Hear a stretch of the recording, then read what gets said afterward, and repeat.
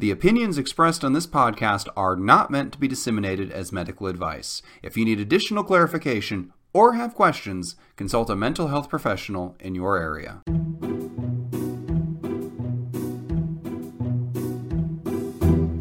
Hello, and welcome to 10 Minutes to Save Your Marriage, the podcast where a comedy writer, that's me, and a psychologist, that's Steve, try to save your marriage and relationship or whatever else in 10 minutes or less. How are you doing today, Steve? I am flummox-free today, so I'm doing pretty well. Doing better than you. That was a reference to our other podcast, Wrong and Wronger, which we just recorded. Be sure to check that out to hear how not flummoxed I was, but that's neither here nor there. On to the listener question for today. A listener writes in, "My mother is very, very difficult for her family to get along with. She is pleasant and polite with friends and extended family, but her spouse and children have to abide by different rules. Not agreeing with her is frowned upon, but actively disagreeing on anything but the most trivial of subjects is seen as a personal attack. At the same time, my mother often says or does things without thought of how it would be seen or received. She assumes it will be taken as she intended. A quick example would be her disparaging and sometimes outright mean comments on both my sister's weight. My mother made those comments intending for my sisters to see the error of her ways. She constantly sent them articles through Facebook and the mail on whatever healthy choice she herself was currently doing, running, veganism, etc., thinking she was helping them out. My youngest sister is very hot-headed and did not take this well. This, along with other things, started a feud between them, and, long story short, my sister is now disowned and removed from my parents' will. A similar thing happened with my brother, involving different issues. I don't really have much contact with my brother anymore, but I still have a good relationship with both my parents and my younger sister, which is complicating things. I cannot bring up my sister around my mother and vice versa. If one of them does bring up the other, I am expected to agree with whatever comment is made, and any attempt to disagree or explain from the other's point of view is seen as taking a side. I'm stuck in the middle and walking on eggshells. Is there any hope of getting them to at least be civil with each other? Thanks, the middle woman." Oh. Boy, I know you sort of see me as the grim reaper of these relationship questions. But let me start with the mother, and then I'm going to move on to the writer, and then we'll move on to her hot-headed sister, who I believe is sort of lumped in with brother as how do I bring everybody together at the Thanksgiving dinner table again.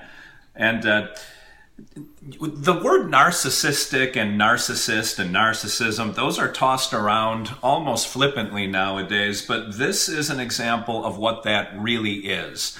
And these are people that seem to have a very haughty opinion of themselves because they're always right. Their veganism is always the best thing. Them going gluten-free is greater than everybody else.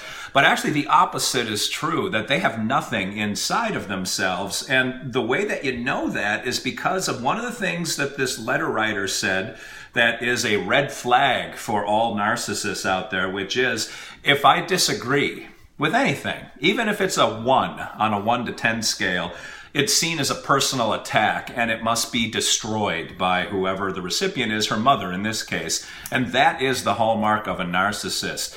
That it doesn't matter if the attack is a 10 or a 2, they see it all as a 12, because they feel so nothing inside that they probably can't even explain their position to people. It just kind of is what it is, and if anyone disagrees with them, now they have to be killed off because, well, how can you disagree with me?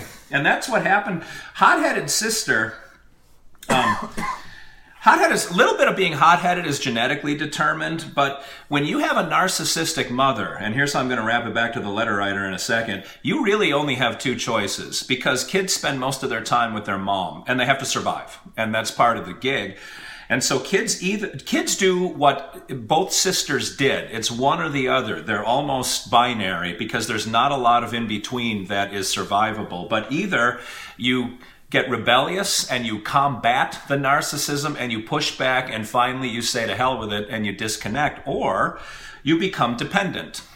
And when the letter writer said, I'm expected to agree with everything that my mother says, I think that is learned behavior. And you bring that out, you extend that beyond the mother, and that starts impacting your personal relationships too. So you become attracted to people who are more domineering because you're more naturally dependent.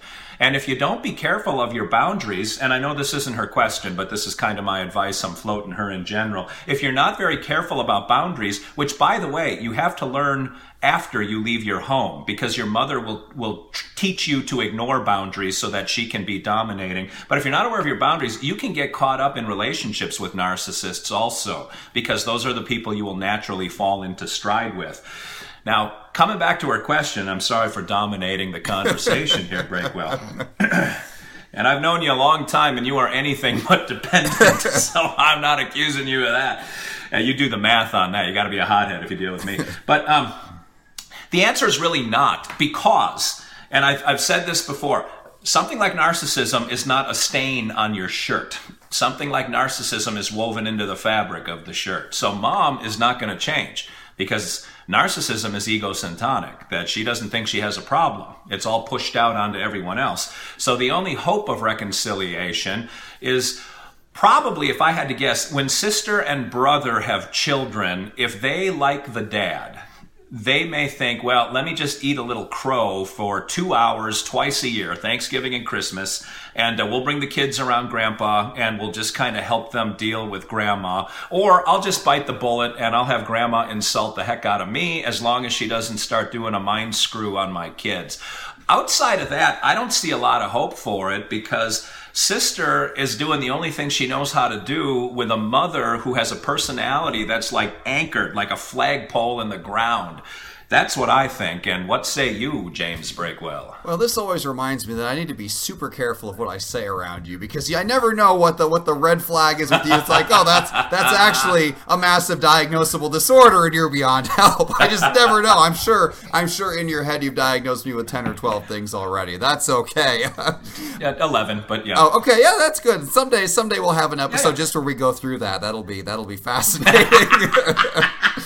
But for now, yeah, I don't really know that there is a lot of solutions. The thing that struck me the most was the will thing, writing somebody out of your will. That's the most petty thing you can do. Because really, if you have a will, why do you even need to tell people what's in it? It doesn't come up till you die, and presumably you don't plan for that to be for a long time. But to go out of your way and point out, by the way, years from now when I'm dead and I can't hurt you anymore, I'm going to screw you over one last time. That's the ultimate screw you to that. So I don't think they are going to reconcile. But I think the biggest issue is that the daughter who wrote this in needs to realize this isn't her problem. I mean, she can go, I would encourage her to reestablish a relationship with the brother and maintain a relationship with the sister, and just realize they're not going to be back together, and it's not her fault, it's not her responsibility. I can't even imagine trying to spend your lifetime, cleaning up after the bull in the china shop. I mean, there's no way that she's going to have a normal, well-adjusted life if that's going to be the context in which she has to frame everything. So I think you're right. I think that best case scenario, she convinces her siblings to come back for an hour or two a couple times a year, not for mom, but for sister. Say, as a personal favor for me, will you show up? You can drink as much as you want and just sit in the corner if you want, but just show up so for 2 hours we can pretend to be a family and then go your separate ways. But I do hope she'll reestablish contact with that brother. I know she said things have kind of drifted apart, but I kind of wonder if that's not just because the mother blew up the family and everybody drifted their own ways. So just because there's no healthy family life with the mother doesn't mean the siblings can't have a connection outside of that, even if it takes some work rebuilding. And hopefully, I don't know a thing about narcissism other than what I display myself, but hopefully it's not hereditary and beyond the rebelliousness or the trying to make peace beyond those qualities. Hopefully the children are all well-adjusted enough that they can get along together. Does that sound feasible to you? Yeah, and I'll say I got 3 things. One, you are anything but a narcissist, by the way. You're actually quite the opposite of that. You're a very generous guy, and people may not know that because you only put one side of you out. Oh, you know what I'm talking about. 2, written out of the will is the ultimate manipulative move. It's pushing buttons to try to force people into behaviors that you want them to knuckle under and do. And that is going to be the problem with the letter writer. That for her to realize it's not her problem is going to be difficult, because I would guess she leans a little bit toward anxiety just kind of naturally. And what narcissistic parents have to do is install buttons that they can push that will make you crack. And so I'm guessing if she starts to pull away and become more bold or assertive with mom will hit some of those condition critical vapor lock buttons and make the daughter feel like I'll not love you anymore. I may kill myself. And mom is going to raise the heat until the daughter cracks and backs away from her siblings and returns to mom. So it's going to take a lot. It's going to take almost a meteoric shift to pull away enough to get some perspective and not be as impacted by mom's manipulations. I feel for the letter writer. This is tough. And this is not anything any of the kids asked for. This was the hand that they were dealt, and they're just trying to deal the best they can.